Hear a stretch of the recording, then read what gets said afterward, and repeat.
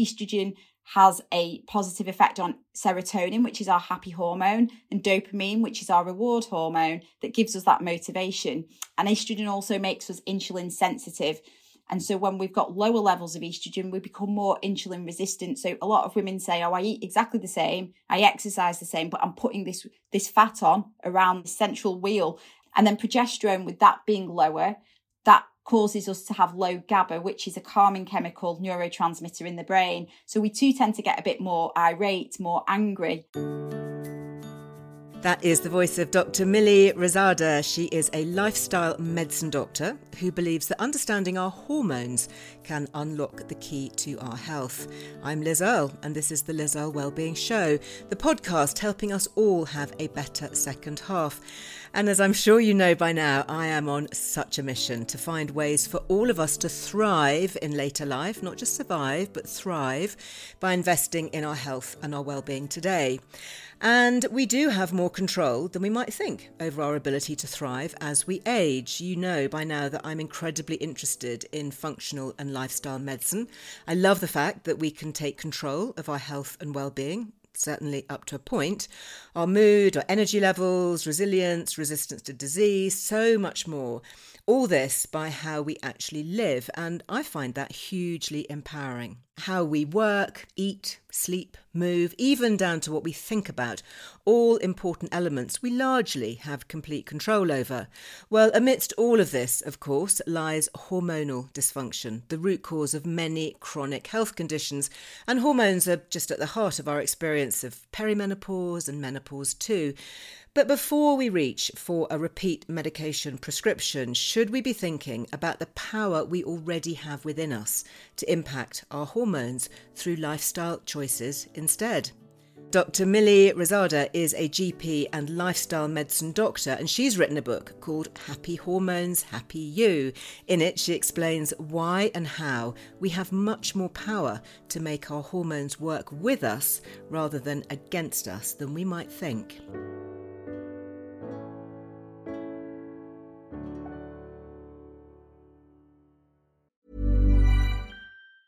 Hey, it's Ryan Reynolds, and I'm here with Keith, co-star of my upcoming film, If, only in theaters May 17th. Do you want to tell people the big news? All right, I'll do it. Sign up now and you'll get unlimited for $15 a month and 6 months of Paramount Plus Essential Plan on us. MintMobile.com/switch. Upfront payment of $45 equivalent to $15 per month. Unlimited over 40 gigabytes per month. Face lower speeds. Videos at 480p. Active Mint customers by 531.24 get 6 months of Paramount Plus Essential Plan. Auto renews after 6 months. Offer ends May 31st, 2024. Separate Paramount Plus registration required. Terms and conditions apply if rated PG. Quality sleep is essential. That's why the Sleep Number Smart Bed is designed for your ever-evolving sleep needs. Need a bed that's firmer or softer on either side? Helps you sleep at a comfortable temperature? Sleep Number Smart Beds let you individualize your comfort, so you sleep better together. J.D. Power ranks Sleep Number number 1 in customer satisfaction with mattresses purchased in-store. And now, save 50% on the Sleep Number Limited Edition Smart Bed for a limited time. For J.D. Power 2023 award information, visit jdpower.com/awards. Only at a Sleep Number store or sleepnumber.com. Well, Milli, welcome. I love the fact that you are so incredibly passionate about lifestyle medicine and hormonal health in particular. As is often the case, you came to a lot of this as a result of your own experiences, didn't you? I did, yes. Thank you so much for having me today, Liz. But yes, it has been a very emotional journey with my hormones over the years. And that's kind of what's propelled me on to really dig deep into the science and what we can do in our lifestyle to improve our hormonal health. Because I think a lot of chronic disease is lifestyle driven. 80% of chronic disease is lifestyle driven.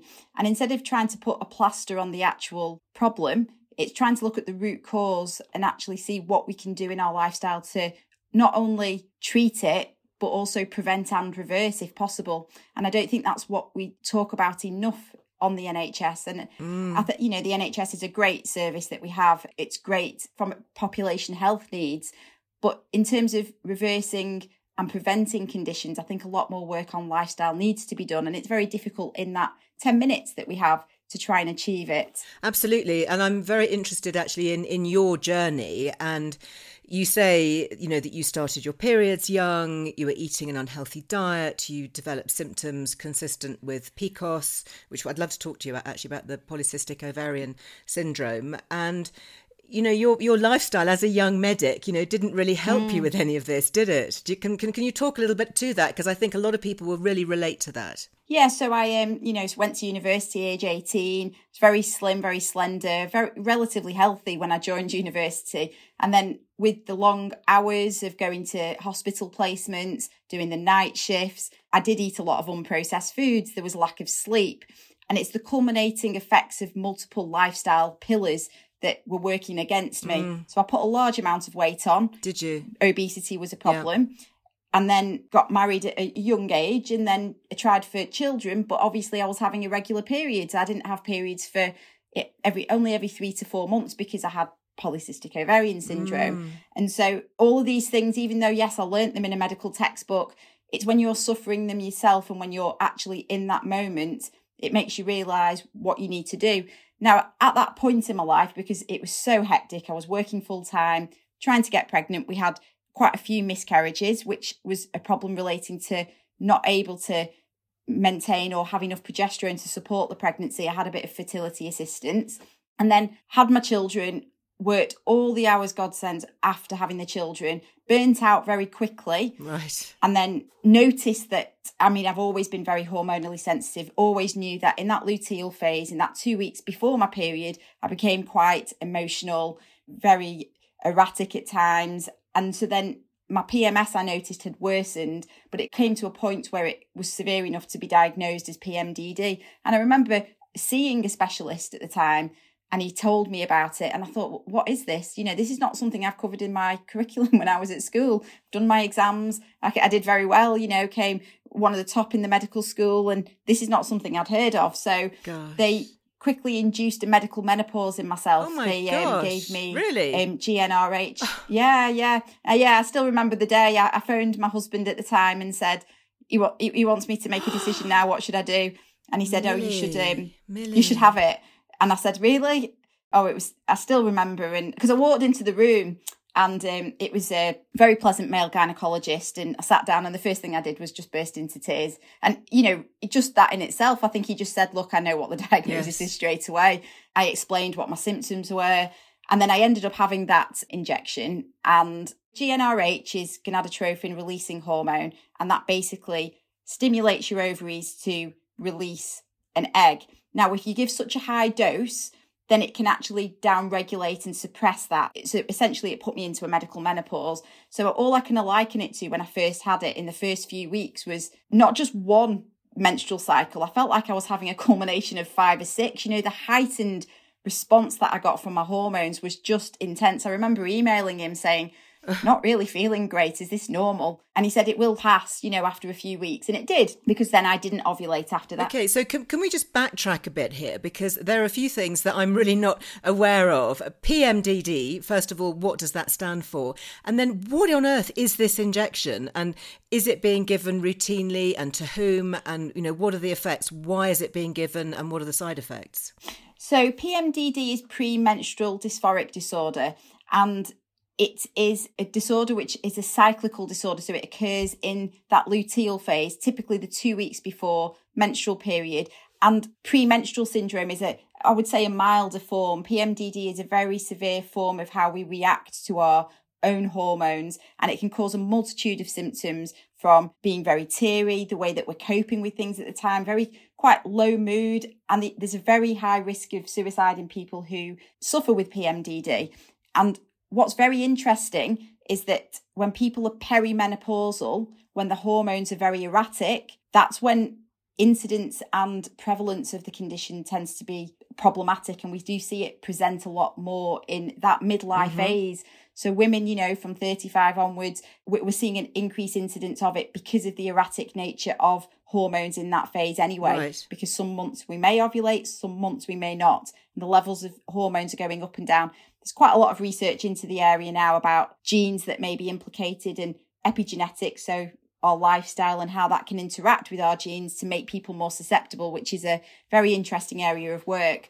But the injection I had, which is GnRH, which sounds like a bit of a mouthful, but it's basically in the master gland in the brain that stimulates your ovaries to produce an egg each month. The GnRH stimulates that. But if you give it in such a high dose, it will stop that feedback and actually stop you from ovulating because of the high dose nature of the injection. So that's how best I can describe it. So when I originally got it, had this flood of hormones, but then it all got down regulated and had to have them regularly every 3 months. But I basically stopped my periods and went through this medical menopause for about 18 months it was. And, that was the most stable, really, I felt. The most stable I felt was during pregnancy, when there was no massive fluctuations of hormones, and then obviously after this injection. But then there came a point when I'd had time to kind of have a bit of respite and think, well, what can I do? What can I do to help it? I don't want to have this injection regularly. What can I do in my lifestyle? That's when I really started thinking, what can I do in my nutrition plan? What can I eat? Exercise?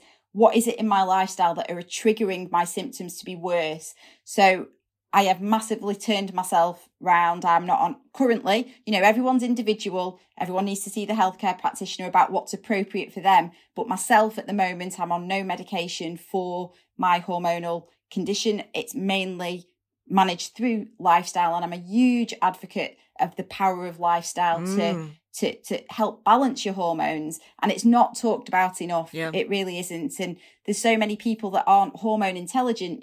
I know that you're ambassador for the menopause charity. And so you'll know 90% of people aren't even aware of menopause and what that actually means. So education is massively needed, not just in that midlife, but actually preparing people for that midlife. It's essential. Can you talk to us a little bit about PCOS? Because this is something that I'm hearing more and more about. I'm aware of more and more women, younger women and midlife women, being diagnosed with this. What is it? And is this something that can also be controlled or assisted with lifestyle changes? So polycystic ovarian syndrome, a syndrome is a collection of symptoms. So people can have varying symptoms. I know that they've recently changed the diagnostic criteria, but we look at certain things. When anyone comes into us to see us, the first thing that we do is take a really thorough history. So you need to speak to them and find out what the problem is. They might be saying that the periods aren't regular. They're getting problems where they're, because of the irregular period, they're not, they're struggling to get pregnant. So there's some problems that people may face. Other problems, acne, excess hair, because you can sometimes get increased androgens in the condition. And then also on an ultrasound scan, putting jelly on your tummy, looking at those ovaries, you can see these cysts, which are basically eggs that are wanting to try and be released from the ovary that are kind of not fully been released. And that's what those cysts are. I know we call them cysts, but it's just the protrusion of those immature kind of follicles from the ovary. So people have a diagnosis based on certain number of criteria because people are very different. Mine was very much, I was getting a lot of acne, excess hair, so hirsutism, and I had irregular periods. You don't necessarily have to have those so-called cysts on your ovaries to have a diagnosis. So it's based on multiple things that we look at, and then we decide whether people fulfill that criteria to have a diagnosis. Now, no one really told me when I was given that diagnosis what I can do in my lifestyle at all. Like I've mentioned, I was overweight, bordering on obese.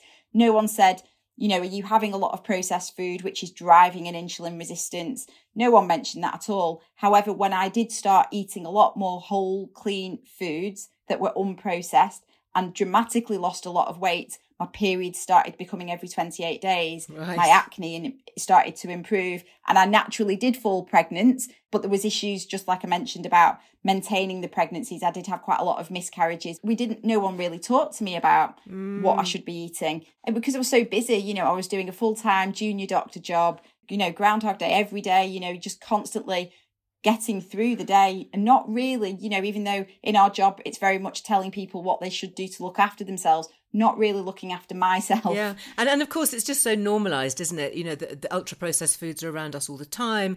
It's become normal to, you know, have a bag of crisps every day and not think about it, to go into McDonald's, to drink, you know, I don't know, artificially sweetened drinks and just, you know, anything out of a packet, chuck something in a microwave and heat it up without any thought that that actually could be driving so much of how we're feeling, from gut health issues to hormonal health.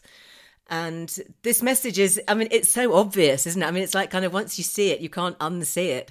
And yet it just hasn't filtered through. And it's extraordinary that you, as a doctor, suffering with these symptoms and having had all that medical training, were still blissfully unaware that you could actually help yourself and make yourself feel and look better. I didn't really know the impact, how significant lifestyle changes in multiple areas would have on me, and when I started to look at that and notice those changes, it was phenomenal. You know, I was so inflamed, there was so much inflammation going on, had such poor gut health, such an imbalance in my hormones, and just through looking at what I ate, but not just what I ate, but when I ate, you know, adding a little bit of intermittent fasting in, exercising in accordance with my menstrual cycle, not just doing 5, 6, 7 high intensity sessions every single week in the luteal phase as well, which will drive cortisol. Yeah, okay. So listen, let's cover off exactly what hormones are, what we're talking about, so that we can really understand, if we're going to hack into them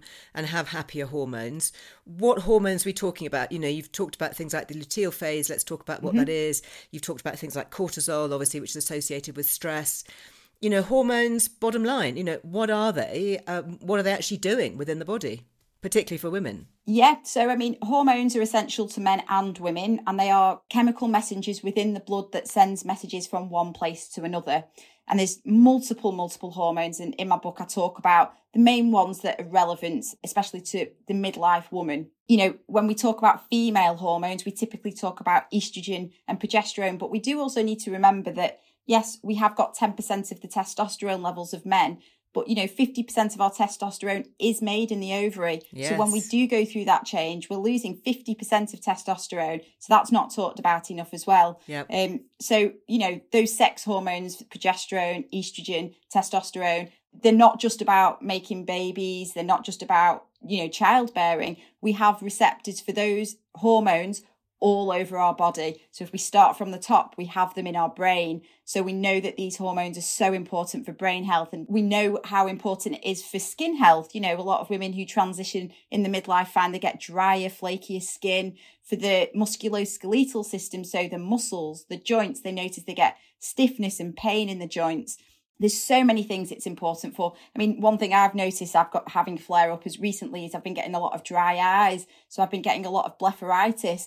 And, you know, I've got an appointment later today with an optician, but I said to him, this is occurring every single month. It's hormonally when I've driven. had my LH, it's hormonally driven. When I have my LH spike and my testosterone's high, I get a blocked duct. I said, it's like acne of my eyelids. And he just said, I think it might be because you're stressed. And I said, no, it's my hormones, which, you know, cortisol may be causing an imbalance there, but it was the fact that it's just not thought of holistically with that whole patient in front of you, what is going on. Every single month I get another stye, another infected blepharitis in my eye. And not one person has said, oh yes, this is hormonally mediated. Not one person. So what is this luteal phase then? You talk about 2 weeks before your period. Talk us through what is happening inside the body hormonally. So the first 2 weeks I think of as the follicular phase. So that hormone I mentioned earlier, GnRH, stimulates your ovaries to make an egg mature. So when that egg's being matured in the first 2 weeks of your period, what we're wanting to do is make an egg so we can ovulate. The first 2 weeks of your period, your estrogen levels rise. And then day 14, which is the mid-cycle, is when you get a surge in a hormone called LH, which is luteinizing hormone. And that stimulates that egg that you've nicely prepared in those initial 2 weeks to be released and ovulated. So it usually people who are regular every 28 days, day 14 is when you would release that egg. And how does that make you feel? Does that have any physiological changes, mentally or emotionally? Oh, well, so, obviously that LH spike will trigger testosterone release as well. And that's why, Mother Nature, that's when people can feel a lot more, the sex drive increases, they're a lot more extrovert, they want to be more sociable, because that's when people are naturally meant to mate and reproduce. So, the follicular phase, I am on top of the world. I feel that's when I get all my business, get all my business ideas. I got my book written the majority of the time in that follicular phase. It's really it's a superpower. You should harness the effects that these hormones have on our health. Now, once you've ovulated, you have to ovulate for that egg then to produce progesterone. Now, that progesterone helps support a potential pregnancy. So then in that luteal phase, which is the 2 weeks before your period, it's called the luteal phase because the remnants of the follicle that's caused the egg to be released is called the corpus luteum. So it's called the luteal phase. In that phase, your progesterone goes up nicely. And that's a really calming hormone. It's a very anti-inflammatory hormone, very much like estrogen. Estrogen, when you're metabolizing it properly, again, is very anti-inflammatory. And so progesterone is as well, and it stimulates GABA in the brain, and it helps with sleep, and it's really a nice calming hormone, and that's what we want in that phase. We want to not be doing 7 high intensity exercise workouts per week. We want to be nourishing and nurturing a baby. Interestingly, in this phase, the studies show that we have an increase in our metabolic rate by up to 9%. So people feel a lot, not everyone, but most people do find that their hunger increases in this time, because what we're doing is trying to support a pregnancy. We're trying to nourish it and nurture it with macro and micronutrients to support a potential pregnancy. Now, if that egg does not meet sperm, then basically your progesterone level falls, estrogen levels are low, and you shed the lining of your womb, which will be day 1 of the next cycle. So that's the way that the cycle kind of works. Okay, so now what about those who are perimenopausal or menopausal, postmenopausal? They're obviously not releasing eggs. So are women still having the same cycle of mood, or do we suddenly become completely stable? I mean, it's interesting, isn't it? So, and then if you add in hormone replacement therapy and you're replacing those hormones that might otherwise have been released, how is that influencing the body and how we might feel? So in the perimenopause, some people have regular periods, but some people don't ovulate every single month. Sometimes they miss a period. And if you're not ovulating, then you're not going to get that progesterone increasing in that luteal phase. So some people find that they get a lot more anxious, they get a lot more panicky in that time. Right. So because they don't have the progesterone to keep them calm. Yeah, got you. Yes, exactly. But everyone, so a lot of people find that sometimes, because if you don't ovulate regularly, sometimes you can have really quite big surges in your hormones. Sometimes there's a really lovely graph actually, which shows how in that luteal phase your hormones can be very, very erratic, whereas normally it's quite smooth on a graph. They can go very, very high. And that can trigger people's migraines. So that's why all of these symptoms that people suffer with in the perimenopause can be so variable because of fluctuating hormones, more so than just the normal phase. And then obviously in the post-menopausal period of someone's life, your ovaries have gone into retirement. And so the ovaries stop producing the sex hormones. So you've now got a lower level, baseline level of estrogen and progesterone. And estrogen, yes, when it rises, it stimulates dopamine and serotonin in the brain. It's so important for brain health. And so obviously when levels of that are low, people find that they've got no motivation, limited energy. And so it's very important to kind of differentiate between actual, clinical depression, which is a psychiatric problem, or is it hormonally related? Because if it is hormonally related, then it may be appropriate to replace people's hormones. So it's very nuanced, and everyone is individual about how we should try and manage symptoms. But there's so much in lifestyle that we can do to hack your hormones, really, to help balance them. And yes, HRT, if people have a preference to take it and they wish to take it and it's appropriate for them to take, then that in conjunction with lifestyle changes can have a huge impact on people's health. I absolutely hear you. I mean, for me, HRT was completely transformational and I simply wouldn't be without it.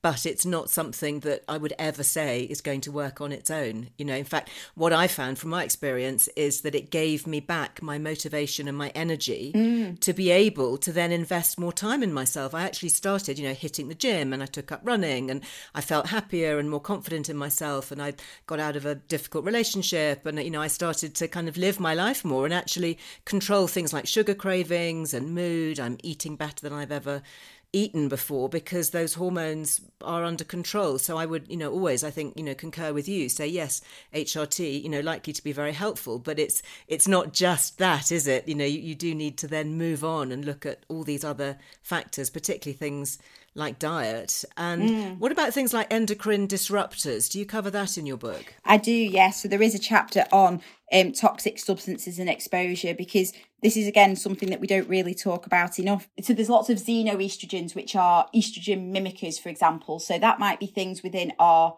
food. That might be, if we're not having organic food, if there's foods that are pumped with antibiotics, that can all disrupt our hormones. A lot of our household and beauty products as well, it's making sure that there's a low level of toxins within those, because parabens and other hormone and endocrine disruptors can cause an impact and mimic the action of hormones and stopping the correct hormones from latching onto the receptors as they should. Whether it's just even BPA and also Teflon and the substances that can be produced from non-stick pans. It's knowing what you can do in your lifestyle and making little changes in that can reduce that toxic load. And, not only in the midlife do people suffer with this decline in hormones, it's the cumulative effect over those years, over 30, 40 years of miniature exposures to these toxic substances over years, in addition to the lack of hormones. And it's just a magnitude of multiple things happening to cause this perfect storm. And that's why so many people are struggling in the midlife. But it's fascinating about a lot of the endocrine disruptors can be obesogens as well. They can cause obesity, and it's not just about excess alcohol and smoking and stopping smoking. It's looking at what can we do in our lifestyle to try and avoid all of these toxic substances that we're facing all the time. There's something called the Dirty Dozen, which Michael Greger talks about in terms of foods that have got high pesticide kind of residue due to, farming and the changing in the way that we farmed. And so it's just being aware that in those foods, for example, we should be buying those organic if possible. And then there is the clean 15 foods, which is, foods that aren't as susceptible to these residue pesticides. So it's having this knowledge so that when you're more informed, because I've seen yourself, when you go to the supermarket, look at the labels, but really things that are unprocessed don't have a label, do they? An apple is an apple. No. It's 100% apple. So it's actually just having that kind of knowledge when you're going into that supermarket, being armed with actually what you're going to buy. Okay, Milli, let's come back in a moment and talk more about understanding our hormones. We are going to drill into that topic of estrogen dominance because I do not pretend to understand it, and I'm hearing more and more about it on social media. I know it's controversial, so I would like to cover it, and also helping us to better understand some of our menopause symptoms, feeling sweaty, exhausted, snapping at people around us, mood changes, and all the things that we can also help improve, hopefully, with just a few very simple lifestyle changes.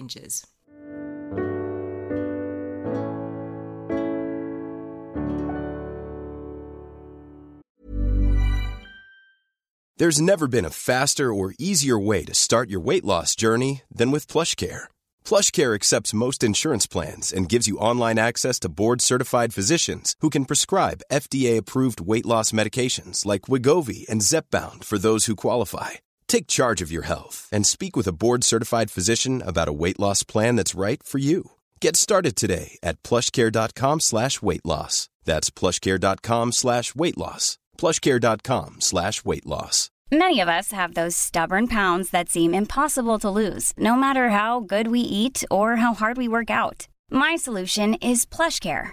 PlushCare is a leading telehealth provider with doctors who are there for you day and night to partner with you in your weight loss journey. They can prescribe FDA-approved weight loss medications like Wegovy and Zepbound for those who qualify.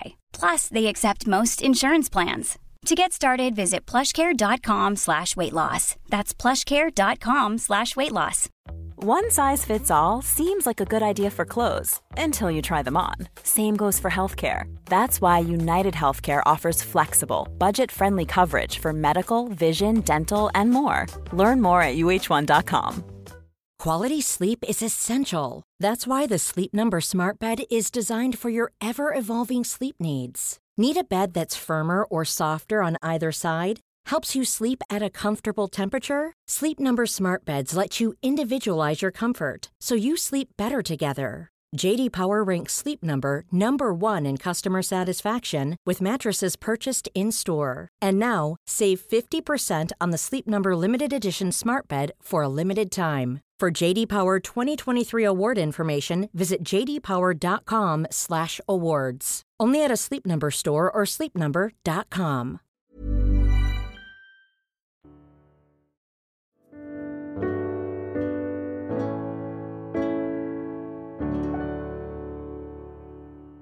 Well, welcome back. And we have established, I think, that we do want to be looking at the root causes here hormonally. I am going to ask you straight up now, Milli, what is oestrogen dominance? Why are we hearing about it now? And why is it controversial? Yes, it does spark quite a lot of controversy in the health space. Estrogen dominance hasn't got an actual defined definition, and that's one of the biggest problems. And because it's no definition, it's not really been extensively studied. Some people do think it is a real thing, where other people don't even believe it's an entity.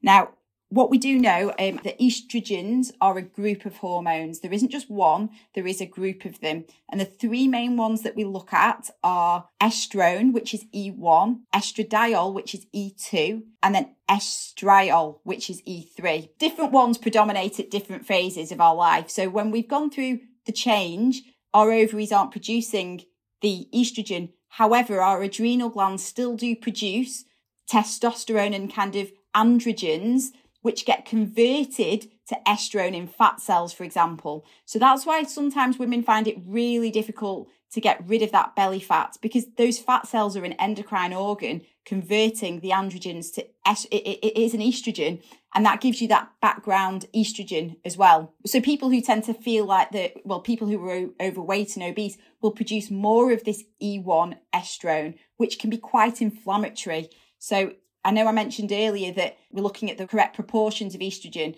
because estrogen is anti-inflammatory. However, if you're starting to produce a lot of inflammatory estrone from the fat cells, that can drive metabolic dysfunction, if that makes sense. Yeah, it does. So how do we then prevent that from happening? I mean, how would we A, recognise it within ourselves, and B, prevent it? So estrogen dominance, I like to think of it, and within the holistic medicine world and a lot of integrative and functional medicine doctors, they do see it as a concept, because there's people coming in, having HRT and saying, look, I'm not feeling better. And the reason is I like to think of estrogen dominance is where, as with anything where there's an excess, are you taking in too much? Are you not breaking it down? Or are you not getting rid of it? So there's three main components there. So you can have an increase of, I mentioned earlier, those toxic substances, the xenoestrogens, that's adding to that load. If you're having xenoestrogens in addition to HRT, for example, that's increasing your load of estrogen. Now, estrogen, as with all hormones, they need to be broken down and got rid of in the body. They're excreted from the body.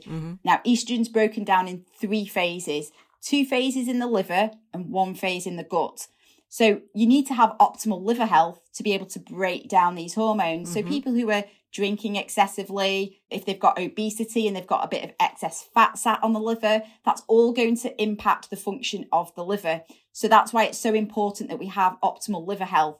Now, the 2 phases of detox that occur in the liver for estrogen, basically the estrogen becomes water soluble and then it renders it harmless. They're the 2 phases. So it's methylated and they add a sulfur group to the estrogen. Now, to do that, you've got genes that do this process, and then you need micro and macronutrients to support those genes, so you need B vitamins, you need magnesium, you need compounds in food, so sulforaphane in cruciferous vegetables. You need all of these substances to do this process. So people who've got a genetic susceptibility where they can't methylate properly, for example, or they've got issues with the way that they process the estrogen in those pathways, are going to find they get a backlog and an increase in estrogens Does that make sense? I'm trying to simplify it as much as possible. Absolutely. And I'm fascinated by this. And I've got a book coming out called A Better Second Half. And I look at longevity and midlife and hormone health in that. And the word methylation is something that we're hearing more and more about, and it's becoming, hopefully, slightly more widely understood. And even just simple things like, even if you don't want to understand all the biochemistry and the science behind it, even things, as you say, eating the brassicas, eating your broccoli, your cabbage, these sulfurous vegetables, is going to help process estrogen and help improve the liver and help with our methylation. Doesn't really matter whether you understand it or not. We just know it's a good thing. Yeah? It is, yeah, exactly. And we know broccoli sprouts have got a really high, source of DIM and sulforaphane. And, I got mine from Abel and Cole. And actually, they're really nice on the bed of a salad. Just pour a bit of olive oil. And I've been eating a lot more cruciferous vegetables because, we've just had Christmas, Brussels sprouts, again, great source. And there's so much... Even if you just add it to an omelette with a bit of, chorizo, there's so much that you can do to make everything in your food hormone healthy and balancing. Healthy. You mentioned DIM. What was that? Just before we move on. So DIM it stands for diindolyl methane, and it's basically a plant compound of phytonutrients found in cruciferous vegetables, your cabbages, broccoli and cauliflower. And it helps break down estrogen, in phase 1 and phase 2 of the metabolism, which occurs in the liver. If people have, let's say, nutrigenomic tests, which look at which I've done. Which see what genes are working, and if you've got a faulty gene and you have a predominance to drive estrogen in certain pathways, then you know that perhaps you might need to take some DIM to drive a pathway. And so supplementation may be appropriate. So food first is always something I advocate, but supplementation in people who necessarily might need a little bit of extra help. And then the third phase of estrogen detox occurs in your gut. Have you heard of a collection of organisms in your gut called the estrobolome? Estrobolome, I have. I've written about them in my book. I mean, this is, again, fairly new science. And I wrote one of the first consumer books, actually, on gut health nearly 10 years ago, called The Good Gut Guide. And the term, the estrobolome, had not been created or discovered or invented then. And as I understand it, it's this collection of gut microbes that work on estrogen and work on hormonal activity for women. It is, yes. And it is like you said, it's a new emerging kind of science, but we know that so basically what happens is, to get rid of your estrogen, you need to make it water soluble and you conjugate it. So you then, once it's conjugated, you can excrete it in your urine. So in the olden days, we used to use conjugated horse urine for the older forms of HRT. Things like Premarin, that's what Premarin, isn't it? Premarin, exactly. Pregnant mare's urine, that's what it stands for, Premarin, which of course is not normally used now. Now it comes from plants and wild yams, so it's no animals involved, thankfully. So in that estrobolome, you have a group of organisms, and if there's organisms that possess an enzyme called beta-glucuronidase, it actually unconjugates the estrogen, and then you reabsorb it back into the body and it adds to the load. So what you're wanting is to have a diverse group of organisms in that gut microbiome so that you're not deconjugating. So have you heard of something called calcium D-glucarate? No. It's basically, again, found in plant foods. It's a phytonutrient, but you can get supplementation of this as well. So if people are having problems with the gut health where it's causing reabsorption of these estrogens, then calcium D-glucarate will stop that organism deconjugating it and stop it being reabsorbed. So that can be useful for some people who suffer with what we say, estrogen dominance, because the symptoms that people suffer with, they're told that all the hormone levels are normal, but they suffer with migraines, difficulty losing weight, belly fat, cellulite, so many symptoms that people can suffer with this estrogen dominance. And like I said, it's because there's no widely defined definition, which makes it very difficult to do clinical studies on what it is. What we do know from a physiological point of view is that when you break down estrogen, it goes into different pathways. Like you said, you've had some nutrigenomic tests. We know that to break down estrogen, it goes down different enzymes and pathways. And if you're driving a certain pathway that might be increasing, for example, it might be more damaging to your cells because it's producing more quinones, for example, then we're wanting to drive it so that it's balanced. So that information is really quite useful, but it's not something we test on the NHS. This is the problem. So women are coming in complaining of, these symptoms of estrogen dominance, and they're being set, if a GP does do some blood tests and their estrogen's normal, they're saying, well, your estrogen normal, and this is the problem. We're not looking at how the estrogen is being broken down. And that's where I think we need to focus on. Okay, so in a nutshell then, if your symptoms are not clearing, if you are menopausal and you are on HRT and you're replacing your estrogen but it's not being cleared properly, adopting some lifestyle changes, you don't even need to go and do expensive tests. You can just simply, do these lifestyle changes that you talk about in your book, have your broccoli sprouts, your brassicas, your cabbage, and get back in control with your gut and your liver health in particular. Look at fatty liver, and we know fatty liver disease is also such a killer. Can we talk about more broadly some of the symptoms that I mentioned earlier? So, feeling sweaty, exhausted, snapping at people around us, even that stubborn belly fat, and just really feeling out of control. Feeling anxious and angry is not a comfortable place to be. And I think it's very helpful actually to know that it's not our default, it's not our personality that's coming through, but it's being hormonally driven.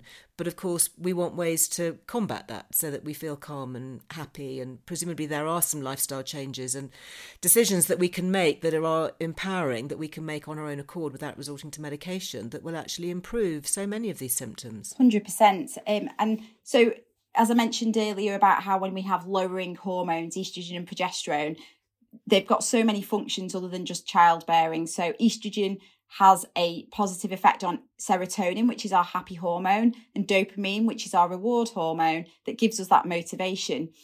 And so when we've got low levels of that, we can suffer with poor energy, lacking in motivation. And estrogen also makes us insulin sensitive.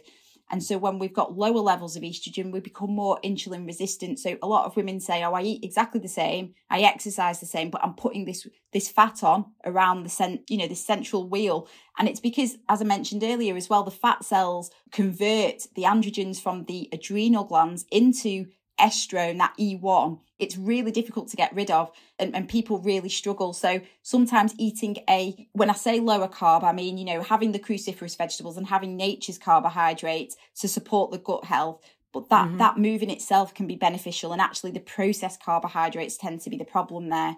And then progesterone, with that being lower, that causes us to have low GABA, which is a calming chemical neurotransmitter in the brain. So we too tend to get a bit more irate, more angry. And so there's lots of foods that we can, progesterone, we need a lot of magnesium, vitamin C to help support it. So it's eating the correct foods that will help support the progesterone development. So, whether it's just like, squash, butternut squash or sweet potatoes, for example, there's certain foods that can help boost those hormones. And again, with testosterone as well, we know strength training. We know when we exercise in the midlife, a lot of women find that they go to spinning 5 times a week and they come back and they say, I'm eating well and I'm exercising 5 times a week and I just can't lose weight. And it's because they're doing the wrong types of exercise. I would definitely not do a spin class. I will lift weights, I will do push-ups, but I will not do a spin class. I simply don't see the benefit of it, to be honest. And I know that's probably controversial. It's going to trigger a few people, but that's my view, having researched it. I think we need to be working smarter, not harder, when it comes to exercise, because exercising in excess, like I've mentioned, can be damaging from a hormonal point of view. It will increase our cortisol levels. Cortisol will impact our sleep. It will raise our blood sugars. It's a stress hormone which should be raised in the short term when we're faced with stresses. But in today's society, when we're stressed all the time, it's chronically raised, and it can cause long-term health consequences from being chronically raised. It'll impact sleep. So people tend to drink a lot more to help them sleep, which will impact their, the sleep quality and the architecture. So they're so interrelated, all of the hormones in particular. But from an exercise point of view, like you said, Liz, you do a lot of strength training. We lose muscle mass as we get older. Muscles have got a lot of mitochondria, which is the powerhouses of our cells in them. In the muscles, because they're so dense with mitochondria, it's so important for our metabolic rate. So if we're losing that muscle, which is important for our metabolic rate. It kind of slows down because of the fact we're losing muscle mass. So building that muscle mass is so important. You know, Gabrielle Leon talks about it being the organ of longevity. Oh, she's been on the show. I love her. She's fantastic. Big fan. And muscle is our largest organ. It's not our skin. It is our muscle. It is our largest organ. And so we need to support that by strength training the major muscles at least 2 times a week, if not more, on non-consecutive days. And that will help not just with building, it'll help increase testosterone, but it also increases BDNF, which is like miracle growth for the brain. There's so many benefits to strength training. So many. Now, lastly, before we finish, I'm just going to end, hopefully on a positive note, talking about love and relationships. And, you know, there's increasing evidence that healthy relationships, loving human interaction, are a key pillar in the longevity story. And I certainly have a whole chapter in my new book actually focused on love and relationships and sex as well, actually, but that's another story. But menopause obviously can affect so many women with this. And from my understanding, hormonal imbalances can lead to that kind of distancing, the social isolation, the feeling angry, the triggering arguments, for example, that we're more likely to have. Will all these things help regulate that and actually help to improve the outcome of our romantic life as well? So it's really interesting you've mentioned this, and oxytocin, which is the love hormone that I call in my book, is, at the top of the hormone hierarchy for me. I think it's really important. So positive psychology, connectiveness, and the importance of trying to boost that oxytocin and balancing the hormones out below. And it's a very alkalining hormone as well. There's so many benefits to oxytocin. Like I said, the hormones beneath oxytocin include cortisol. And then at the bottom of that hierarchy, I've got a diagram in my book, is the sex hormones. Because if we're not feeling secure and safe, we're not going to want to, reproduce. And that's why we push people away. But I think engaging in activities to try and boost it, whether it's as simple as petting your dog or asking someone for a hug. I mean, my 11-year-old says to me, Mummy, I need some oxytocin. Will you give me a hug? And she's 11 and I'm trying to make her hormone intelligence at this age. Yeah. Amazing. And interestingly enough, Liz, she's 11. She started a period. And again, school have asked me to give a talk because they're exposed to all of these xenoestrogens. And we're seeing an alarming rate of girls so young starting the periods because of excess fat, xenoestrogens, obesogens in the environment that they're being exposed to. But I'm a huge fan of oxytocin and positivity, positive psychology, social connectedness, and what we can do to try and, whether it's just being grateful, gratitude. I mean, there's so much science that shows the impact on all of those things. Absolutely. And hopefully this message will spread far and wide and we will have greater understanding of it. And I think we certainly owe it to our daughters and granddaughters and the generations coming beyond us, as well as, of course, our current community. Milli, thank you so much. I just think that was a brilliant crash course in hormonal health and I'm sure will have resonated with a lot of listeners. So I'm hugely grateful for your time and very best of luck with your book, which is very insightful. Thank you. Thank you so much for having me. Well, I sincerely hope that you feel not only educated but empowered after that deep dive. And I tell you, by the way, that we're definitely going to be doing even deeper dives into all things menopausal in the not too distant future, including things like intermittent fasting, time-restricted eating that Milli did touch on very briefly earlier. And of course, they do feature in her book as well. And if you want to be able to hear that and all future episodes ad-free, and 24 hours early, you can now subscribe to the Liz Earle Wellbeing Show Plus on Apple Podcasts for a very small monthly fee. And while you're on your podcast platform, by the way, do please leave us a review. I always absolutely love to hear what you make of these conversations. In fact, Lady Luvet left a comment saying, the whole story of intermittent fasting has been her, quote, favourite listen so far. So that would have been the episode with Megan Ramos. And Melissa says, love this podcast. I'm always writing down notes from your guests' hacks. Well, you and me both, Melissa. I am always scribbling things to go back to, literally, as I am recording and interviewing. Well, what did you jot down from this conversation with Milli? Do let me know on Instagram. We are at Lizelle Wellbeing. Oh, and while I have you, let me quickly tell you a little bit about the new book, A Better Second Half, that I mentioned. It is, of course, everything that you need to know to live a longer, healthier, happier life. Literally ways to dial back our age. Not just all about beauty and how we look, but much more importantly, how we feel and how we can age well in our second half of life. It is up on Amazon now to pre-order, or of course you can pre-order it through bookshops as well, which is actually really helpful because it helps to get the word out that these topics for midlife women and our health are so, so important. Well, until the next time we chat, go well. Goodbye.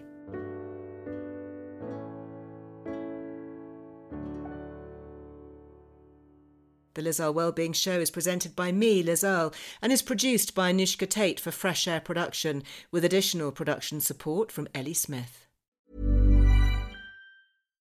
Hi, I'm Daniel, founder of Pretty Litter. Cats and cat owners deserve better than any old-fashioned litter. That's why I teamed up with scientists and veterinarians to create Pretty Litter. Its innovative crystal formula has superior odor control and weighs up to 80% less than clay litter. Pretty Litter even monitors health by changing colors to help detect early signs of potential illness. It's the world's smartest kitty litter.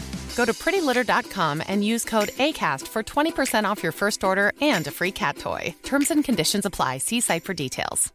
Imagine the softest sheets you've ever felt. Now imagine them getting even softer over time. That's what you'll feel with Boll & Branch's organic cotton sheets. In a recent customer survey, 96% replied that Boll & Branch sheets get softer with every wash. Start getting your best night's sleep in these sheets that get softer and softer for years to come. Try their sheets with a 30-night guarantee. Plus, get 15% off your first order at bollandbranch.com. Code BUTTERY. Exclusions apply. See site for details.